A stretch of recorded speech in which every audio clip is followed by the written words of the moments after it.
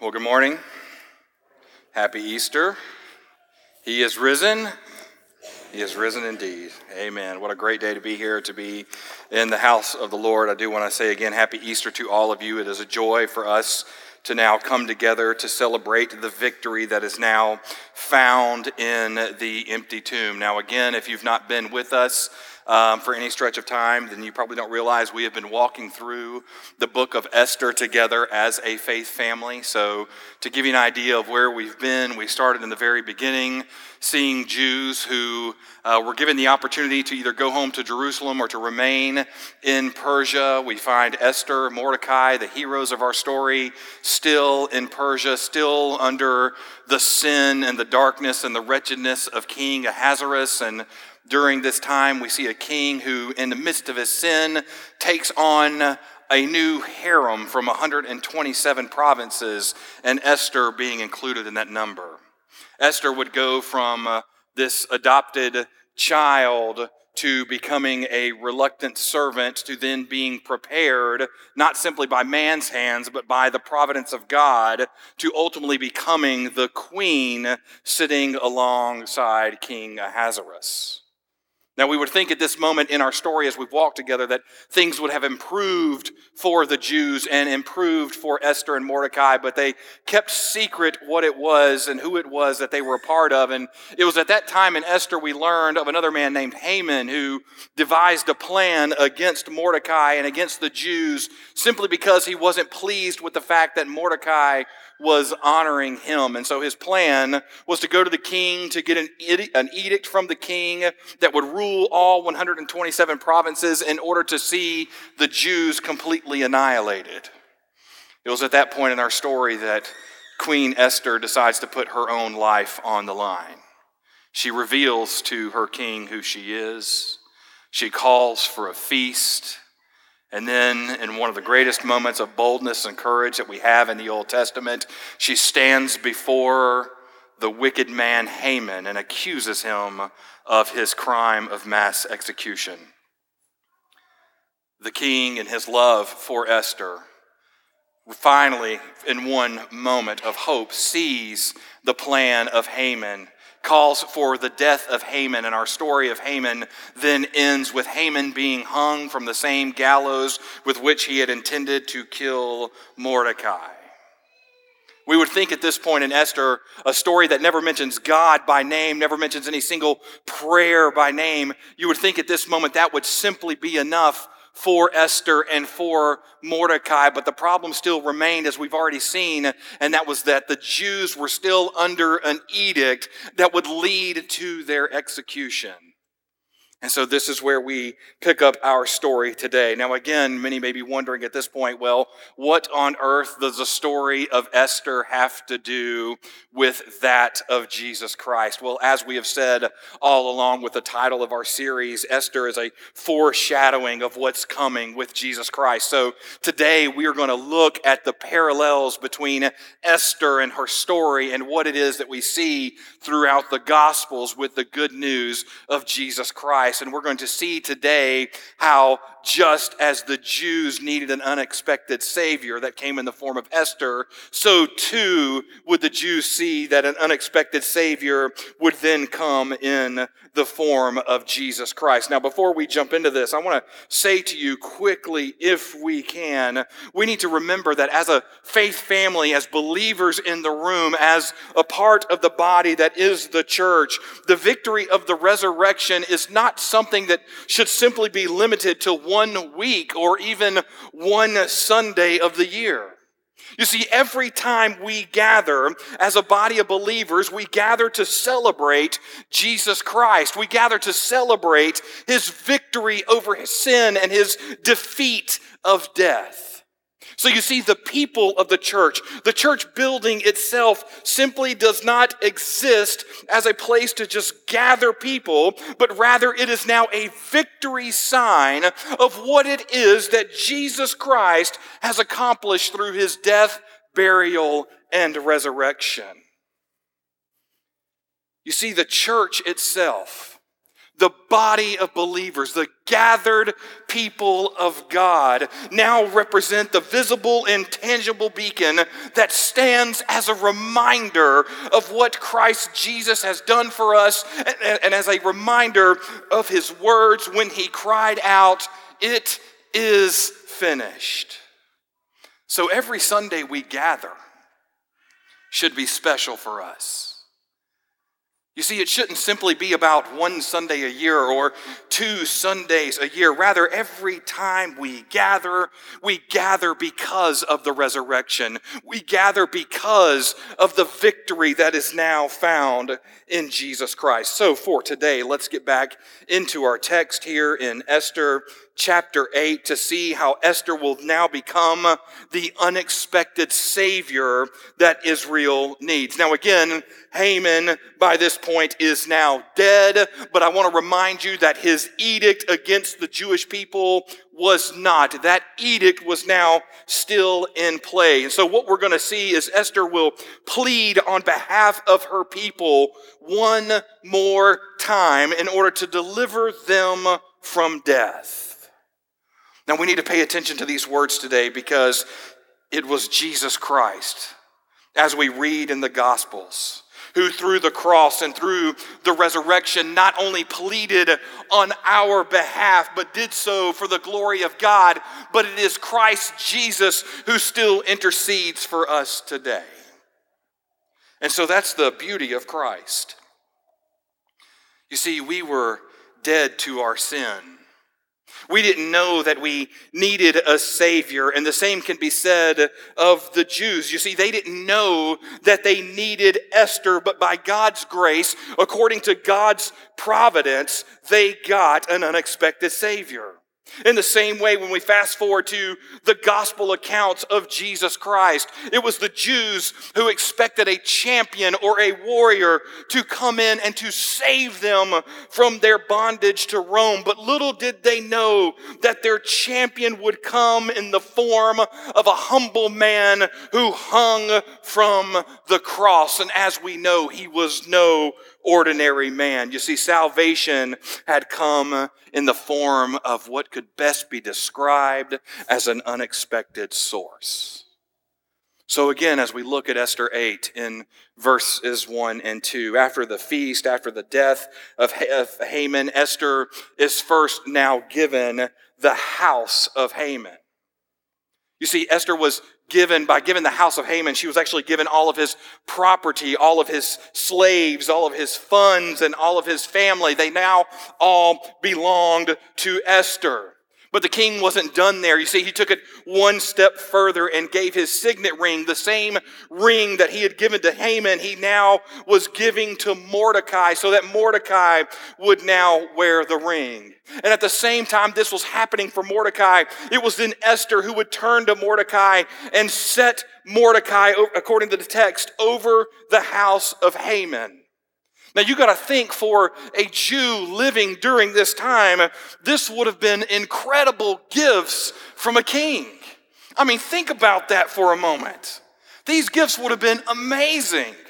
Imagine for a second if you were living in today's modern times and you were given the types of gifts that the king had bestowed upon Esther and Mordecai. Anybody would have wanted these things. I mean, think about it for a moment. Imagine you were trying to find a house. I've lived that. And all of a sudden, you started looking all over the community and you couldn't find the house you were looking for. You couldn't find exactly what it was you wanted. You couldn't find anything that your family could fit in. So all of a sudden, you started thinking, maybe a house is not what God had in mind. Maybe you should build a yurt on the back of the church property. Maybe that's a better way to go. Or better yet, since we have so many people here who love their campers and RVs, maybe we just have an RV community built behind the church, and maybe that's God's plan for the life of his pastor, for the pastor of this church and his family. But praise God, that wasn't his plan. Although I think it would have been fun for about a week or two. I still think it's a good idea. We may set a date for that to happen just to see what happens. I'm curious now. But imagine for a second you're that person looking for a home, and then all of a sudden somebody comes to you and says, hey, listen, I not only have a home for you, I have the perfect home for you. In that home, you're going to have every room you ever needed. Every person will have their own room. In fact, if you have small children, you can lock them in their room and never see them again. Not only am I going to give you a rooms and a home, but I'm going to give you a pantry full of food and everything you could ask for. And not only am I going to give you a pantry, I'm going to give you somebody to clean your home. I'm going to give you a pool and somebody to clean your pool. And I'm going to give you a yard and somebody to clean your yard. And then don't worry about your neighbors. If we need to fortify your home from them, then we can do that. All of it is yours. Oh, and by the way, it's all paid for.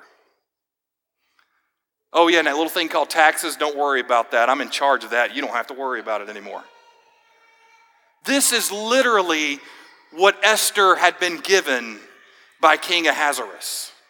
It was the same gift that now Esther had given over to Mordecai. Anybody would have wanted it. But notice it wasn't what Esther or Mordecai had asked for. This is now setting the scene that there was clearly something more that Esther wanted, something far more important than a ring, something far more important than servants, something far more important than an estate. And so in our moment today, we're going to see Esther boldly and willingly, one more time, putting her life on the line as she approaches King Ahasuerus again. We get to verses 3 through 6. We see that Esther has not forgotten the fate of her people. You see, as a bold leader, she would not be distracted nor deterred from seeking an end to the mass execution that was coming for the Jews. You see, Esther in this moment was not seeking her own fame or her own glory. Rather, she was seeking to fulfill the plan that was established between her and Mordecai. She was seeking life for her people. So in this particular moment, in verses 1 through 6, I want us to now see Esther's perseverance, and I want us to see it in light of who Christ is. You see, we see her perseverance as she, according to the text, pleaded with him, the him being the king, to avert the evil plan of Haman. You see, Esther would not stop until she accomplished the task that had been assigned to her by Mordecai. You see, when we flip over the Gospels, we see the same thing of Jesus Christ. You see, Christ did not simply ride into Jerusalem to be celebrated with a bunch of palm branches. Christ did not ride into Jerusalem simply seeking his own satisfaction and his own personal gains. Rather, it was Jesus Christ who had one mission. It was Jesus Christ who had one goal, and it was to deliver his people from the mass execution that was coming for them because of their sin. You see, Jesus did not stop at the celebration of palm branches. Jesus Christ had a mission, and he would fulfill it upon the cross. So you see, in the Gospels, we see Christ and his perseverance is now on full display, even as he prayed, Father, not my will, but yours be done. We read these words in Matthew 26, Mark 14, and again in Luke 22. You see, Jesus Christ also had a mission, but his mission was very different from that of Esther. It was Christ who sought to glorify God, and it was Christ who sought to unify his people to himself. We move back to Esther. And again, as we see Esther through the lens of Christ, we move now from Esther's perseverance to now seeing Esther's passion. You see, Esther had a burden for her people that she could now no longer hide. She had already revealed herself as a Jew, and now all of a sudden, on behalf of the Jews, she is now coming before the king to seek their life. So Esther falls before the king. She weeps upon the floor. And in a brief moment, we see the full depth of her emotions, which are now on full display for the king to see. Esther was now fully transparent and groaned for her people. You know, it's at this point we need to take stock of our own lives and ask ourselves the following question. When was the last time we didn't conceal our feelings before God? When was the last time we passionately and boldly proclaimed who Jesus Christ is? In our own lives and our own struggles, when was the last time we sat before the Lord and we were fully transparent before our God about what it was that we were struggling with and what it was that we were going through?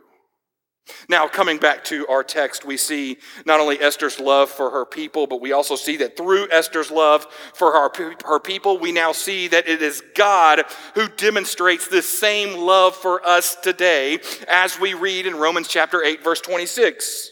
You see, Paul says here, likewise, the Spirit helps us in our weakness. For we do not know what to pray for as we ought, but the Spirit intercedes for us with groanings too deep for words.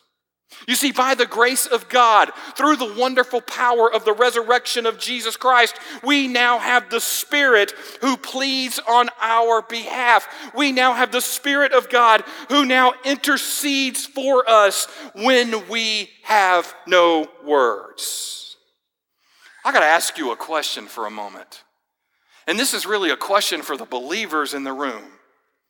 When you first heard about God, did you know that this moment was coming? When you first heard about God, did you not only know what it was that Christ Jesus would do upon your behalf, but did you also see how the Spirit of God would intercede for you when you did not have the words to say? There is power in the work of Christ. And so we have to ask also of ourselves, do we now see what it is that we have been given by the grace and the mercy that is found in our risen Savior? We come back to our text here in Esther 8, and we see that Esther now pleads with the king to stop Haman's plan. She asked of the king, an order to be written to revoke the letters devised by Haman. You see, Esther at this point is not ashamed of who she is. She is not ashamed to beg and to plead with the king if it would save her people. Now again, we fast forward to the Gospels. We look to Jesus Christ, and again we see it is our Savior and our Lord, and His name is Jesus. We see that it was Jesus who was willing to do whatever was asked of Him by God the Father in order to save His people, even if it would cost Him His life. And we already know how the story goes. Jesus willingly and obediently gave. We come back again to Esther 8 in verses 7 and 8, and here we see King Ahasuerus' response to Esther.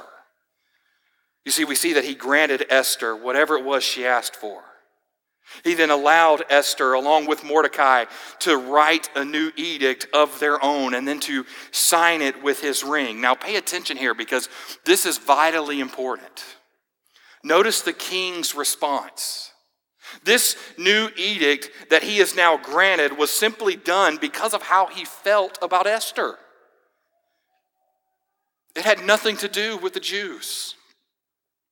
It had nothing to do with whether or not he wanted to spare their life. He simply wanted to make his wife happy and in the process make himself look good. You see, when we compare this moment and we compare it to the King of Kings, when we look to God the Father, we can now see that God grants our request because of Christ Jesus and what it was that Christ Jesus has done. We now know that it was Jesus Christ who was sent by God because it was God the Father who loved us first. It was God the Father who cared for his people first. We read about this in 1 John chapter 4, verse 19. And the beauty of it is he did it because he loved us. He didn't do it because of anything we could have done. He didn't do it because of anything he thought we would be or become. He didn't even do it because he thought, wow, one day, one Sunday, all these really great people are going to get really dressed up. They're going to take baths. They're going to come to church clean, and it's going to be good. And so that's why we're going to do it.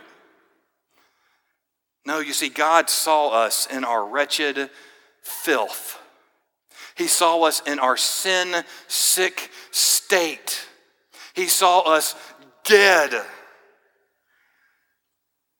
And he said, I love them. And they don't even know me yet, but I know them. And I love them. We move from there into Esther 8 again in verses 9 through 14. Now again, I want us to pay attention to what's happening in these verses.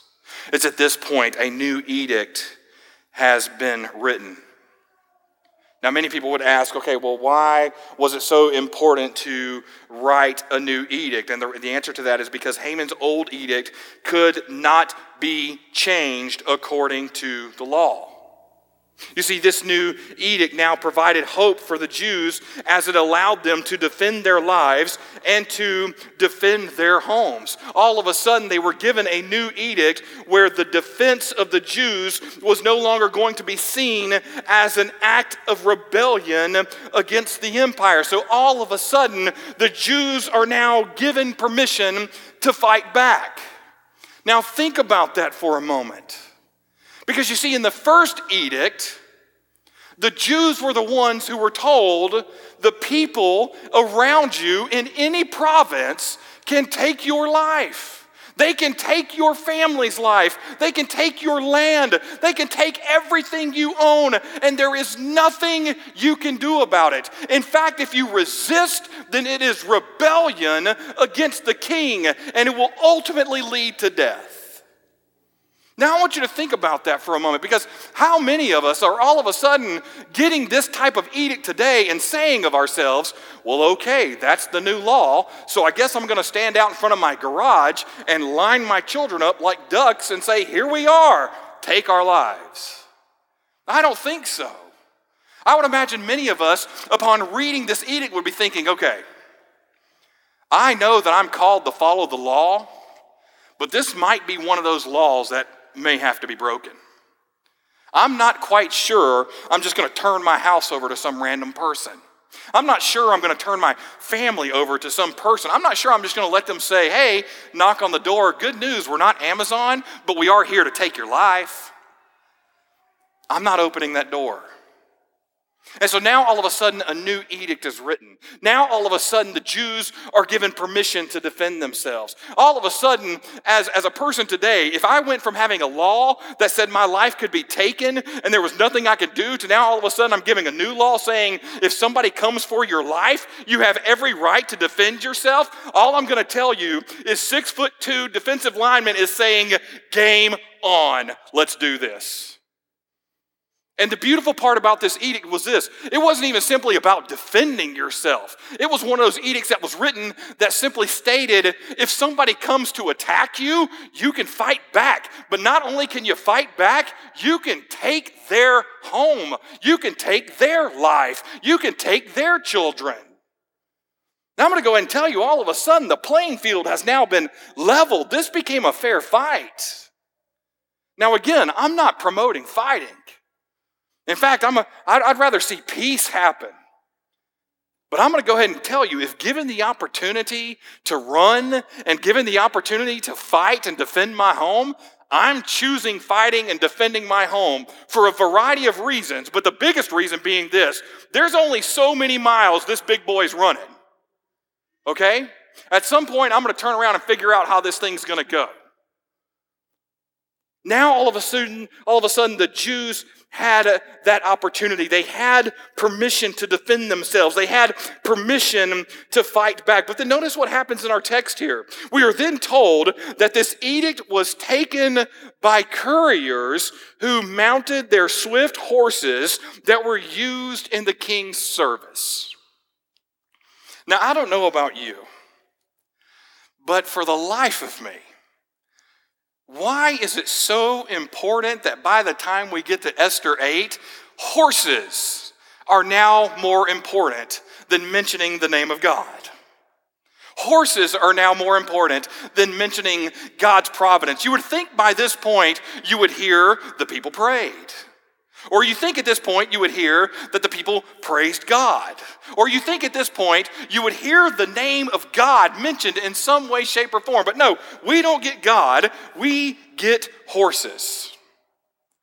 But here's the purpose of the mentioning of the horses. You see, it gives us an idea of how fast this news was about to spread. You see, these were the best of the best racehorses for the king. This would have been equivalent to same-day delivery that comes from Amazon. I mean, come on, who doesn't love that? I mean, seriously, I know there's a lot of issues we can talk about with Amazon right now, but if given the opportunity of getting out of our pajamas, getting dressed, and going to Walmart, which I understand is optional, or just ordering a product off Amazon, when you get to that point and you click on it and it gives you that green next day delivery thing, you're like, yes and amen, I'll take it. What's one day? Literally, that's what we have happening at this moment. News needed to spread quickly to 127 provinces, and that's exactly what it did. Now, don't miss the parallel between this moment of what's happening in Esther 8 and what we see with Jesus Christ. You see, when Jesus Christ rose from the dead, when he rose from the grave, when it was revealed that the tomb was now empty, all of a sudden did Jesus not only reveal himself to people, but now the good news of Jesus Christ was on its way for the people of God wherever they were. You see, that's the beauty of the gospel. It doesn't matter where we are. It doesn't matter what we're going through. It doesn't matter what law comes down that says, stop your teaching of the word, stop your preaching of the word. We have seen this throughout history. Here is the good news. Nothing and no one will ever stop the spread of the gospel of Jesus Christ. And the good news of the gospel is that this is good news for God's people. We move again back into Esther 8, and we finish in verses 15 through 17. There's a couple things I want you to notice from this passage. First, I want you to notice the transition that happens in Mordecai. Now again, pay attention to what good news can do. Mordecai went from weeping before the gate, from sackcloth and ashes, weeping on behalf of his people, to now all of a sudden we get to Esther 8, verses 15 through 17, and we see that it's Mordecai who's now being clothed with royal robes of blue and white, with a great golden crown and a robe of fine linen and purple. You see, Mordecai went from revealing himself, Mordecai went from a death sentence to now all of a sudden becoming a part of the royal family. And the beauty of it today for us is this, is that same story holds true of us today in Christ Jesus our Lord. You see, we were the ones who deserved death for our sin, but now because of Jesus Christ, we are now sons and daughters of the Most High God, which means now we are heirs to the kingdom according to Romans chapter 8, verse 17. But let's pay attention just for a moment what the Word of God teaches us about what it is that we now have because of Christ Jesus and our new life in Him. You see, in James chapter 1, verse 12, we read, "Blessed is the man who remains steadfast under trial, for when he has stood the test, he will receive the crown of life." Paul, in speaking to Timothy in 2 Timothy chapter 2, verses 4 through 8, says, "Henceforth there is laid up for me the crown of righteousness, which the Lord, the righteous judge, will award to me on that day, and not only to me, but also to all who have loved his appearing." Again, Peter in 1 Peter chapter 5, verse 4 says this, "And when the chief shepherd appears, you will receive the unfading crown of glory." Jesus, in his own words in Luke chapter 6, verse 23, in speaking about persecution, says these words to the apostles and to us today. He says, "Rejoice in that day and leap for joy, for behold, your reward is great in heaven." You see, because of Jesus Christ, because our life has now been changed, we aren't just given any robes. Rather, we are now crowned and robed in righteousness because of the death and burial and resurrection of Jesus Christ. We have a great reward that is awaiting us. And all of this was done not because of who we are, not because of what it is that we have done, but rather it was all done because of who Jesus Christ is and what he has done for us and what through his Spirit he is still doing within us.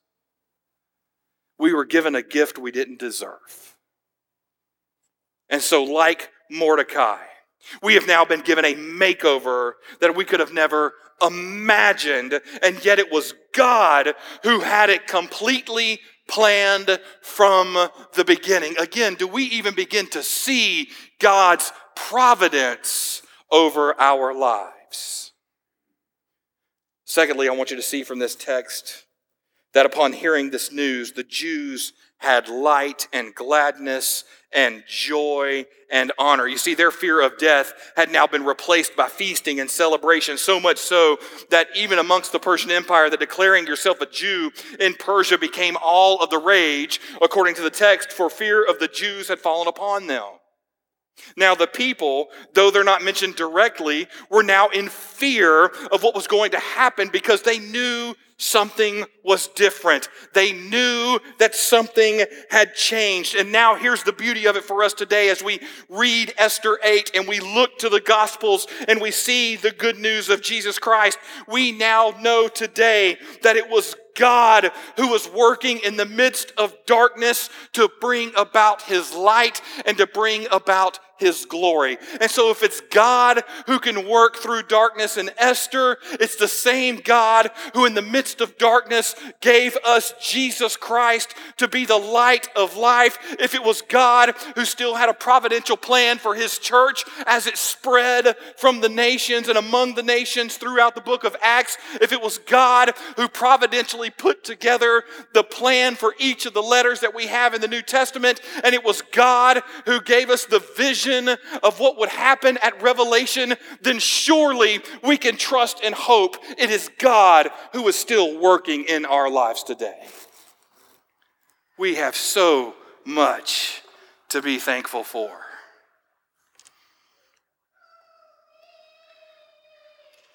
We're at a point now where we have to ask ourselves, as we look back over Esther 8, what can we learn from this chapter today? The first thing I want us to see is that we have now been reconciled to God through Christ. You see, it was Christ who pleaded on our behalf.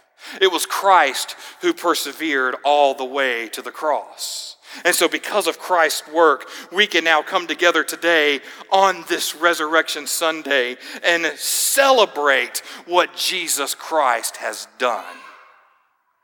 But yet at the same time, we now need to realize that we have been called to advance this good news. And we're called to advance it so that others may hear it. And so that it is God who is glorified. And so on this Resurrection Sunday, I want to ask you a simple question. As a believer in Christ in the room, do you have a legitimate concern for non-Christians who live amongst you? Or are we too busy bad-mouthing non-Christians on social media. You see, even the people we disagree with need Jesus. And I believe that's something we can all agree upon, because we too need Jesus. The second thing I want us to see and learn from Esther 8 is this, is that we too and we need to have the passion and perseverance of Esther. The same passion and perseverance that we see in Paul when he writes in Philippians chapter 3, verse 18 and 19, "For many of whom I have often told you and now tell you even with tears, walk as enemies of the cross of Christ, and their end is destruction." You see, we live in a world that is now casting itself further and further into its own wretchedness and into its own darkness, just like King Ahasuerus did. We live in a world that is constantly blinded by its own self-gratification and self-promotion, that it doesn't realize that it's going to lead to its own destruction in the same way it led to Haman. And so as believers in Christ, I need to ask you this morning is, when was the last time we prayed and wept for people who needed to be delivered from the darkness that is their own sin? You see, our attitude as Christians today should never be, well, I'm saved.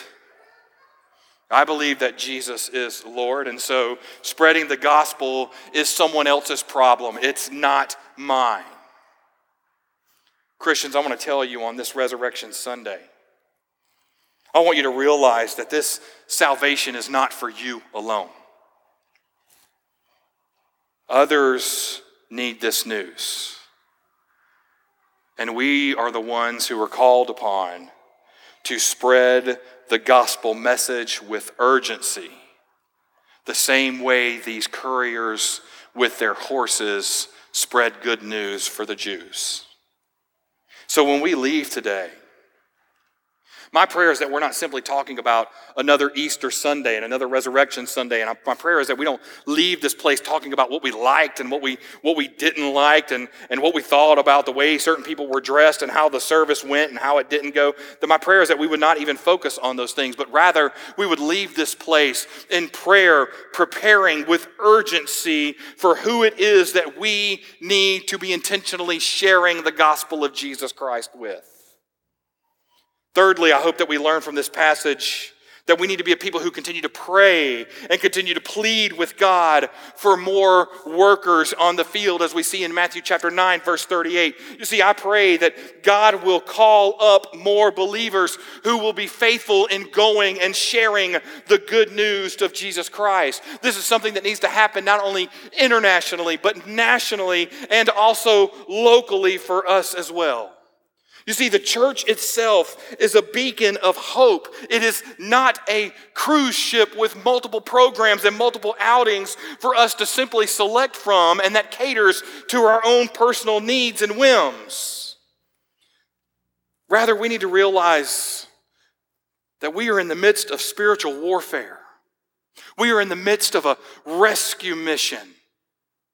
And only Jesus can save. But for the church, we are to rather be a battleship that is strategically placed to fight against the evils and the darkness of this world. And so we have to ask ourselves today, how are we serving locally?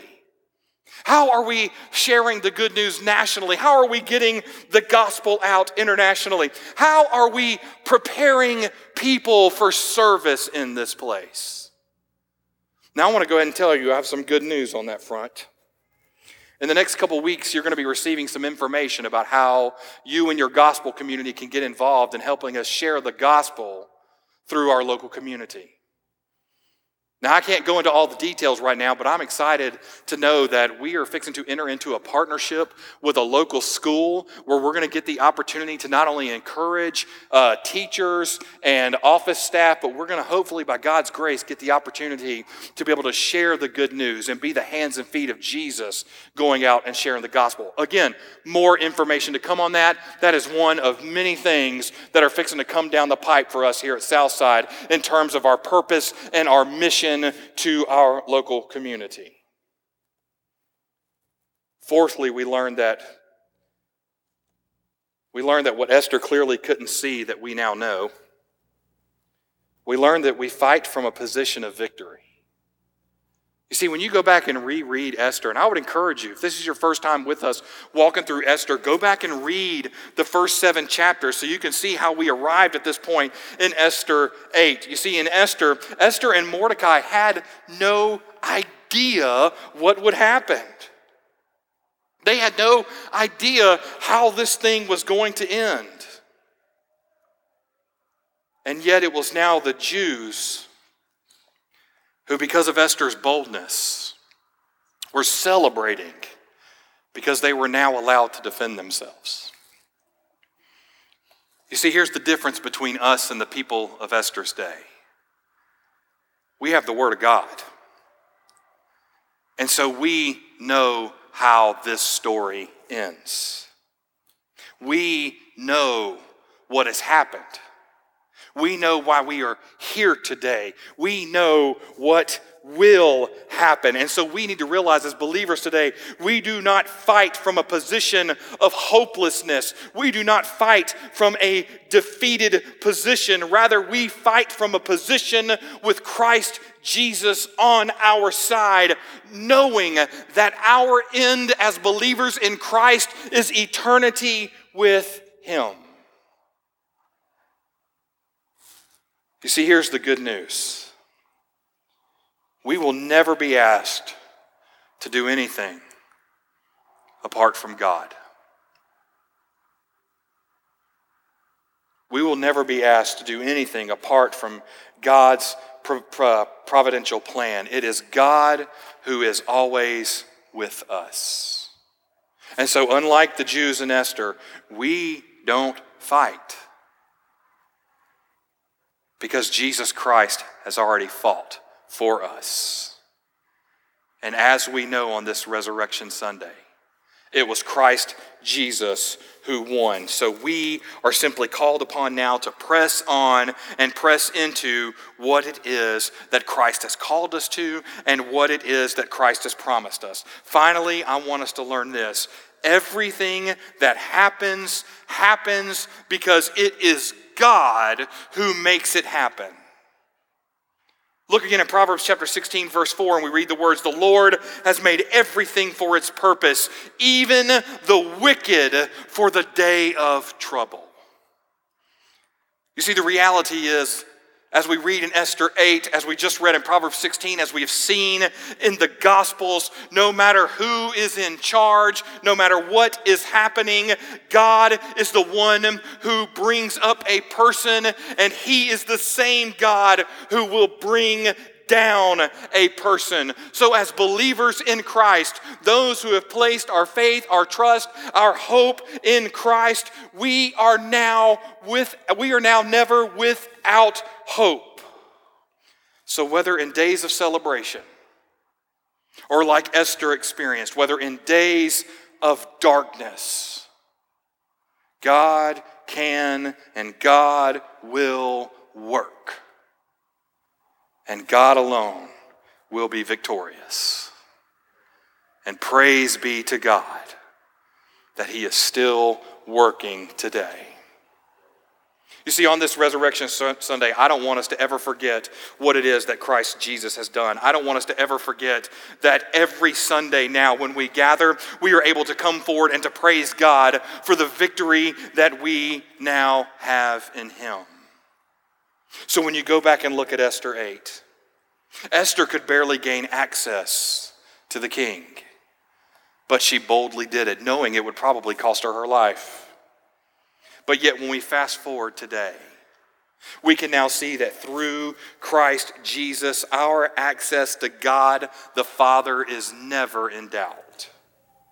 You see, because of Christ, we now have hope in times of trial. We now know that even in the midst of our darkest days, we still belong to Jesus Christ. Because of Christ, we can now praise God for his grace. We can praise God for his mercy. We can praise God for his power and how he continues to work for his glory and for our good. Because of Christ and the fact that Christ lives today, we can praise Jesus for being the great intercessor on our behalf. And little did the Jews know what God would do through Esther. Little did they know what would happen when God would come in the form of Jesus Christ our Lord. And little would they realize what had been done according to God's providential plan. You see, we are now living in that victory. Praise God for what he has done. I want to leave you with this quote from G.C. Berkauer. He says it best when speaking again of God and his providence. He says, "It is the living God of history who bends and breaks his challengers, who makes an end to wars and directs the wars of the Lord, and who, as the Holy One, is active in all the world, spanning the length and breadth of it. In no phase of the world's history is the rule of God in danger." You see, we have a hope. We have a joy. We have a crown. We have eternity. And all of those things now rest in the work and the hands of an unexpected Savior. We see his work in Esther, and today we celebrate his work through the resurrection of Jesus Christ, our unexpected Savior. Let's pray together.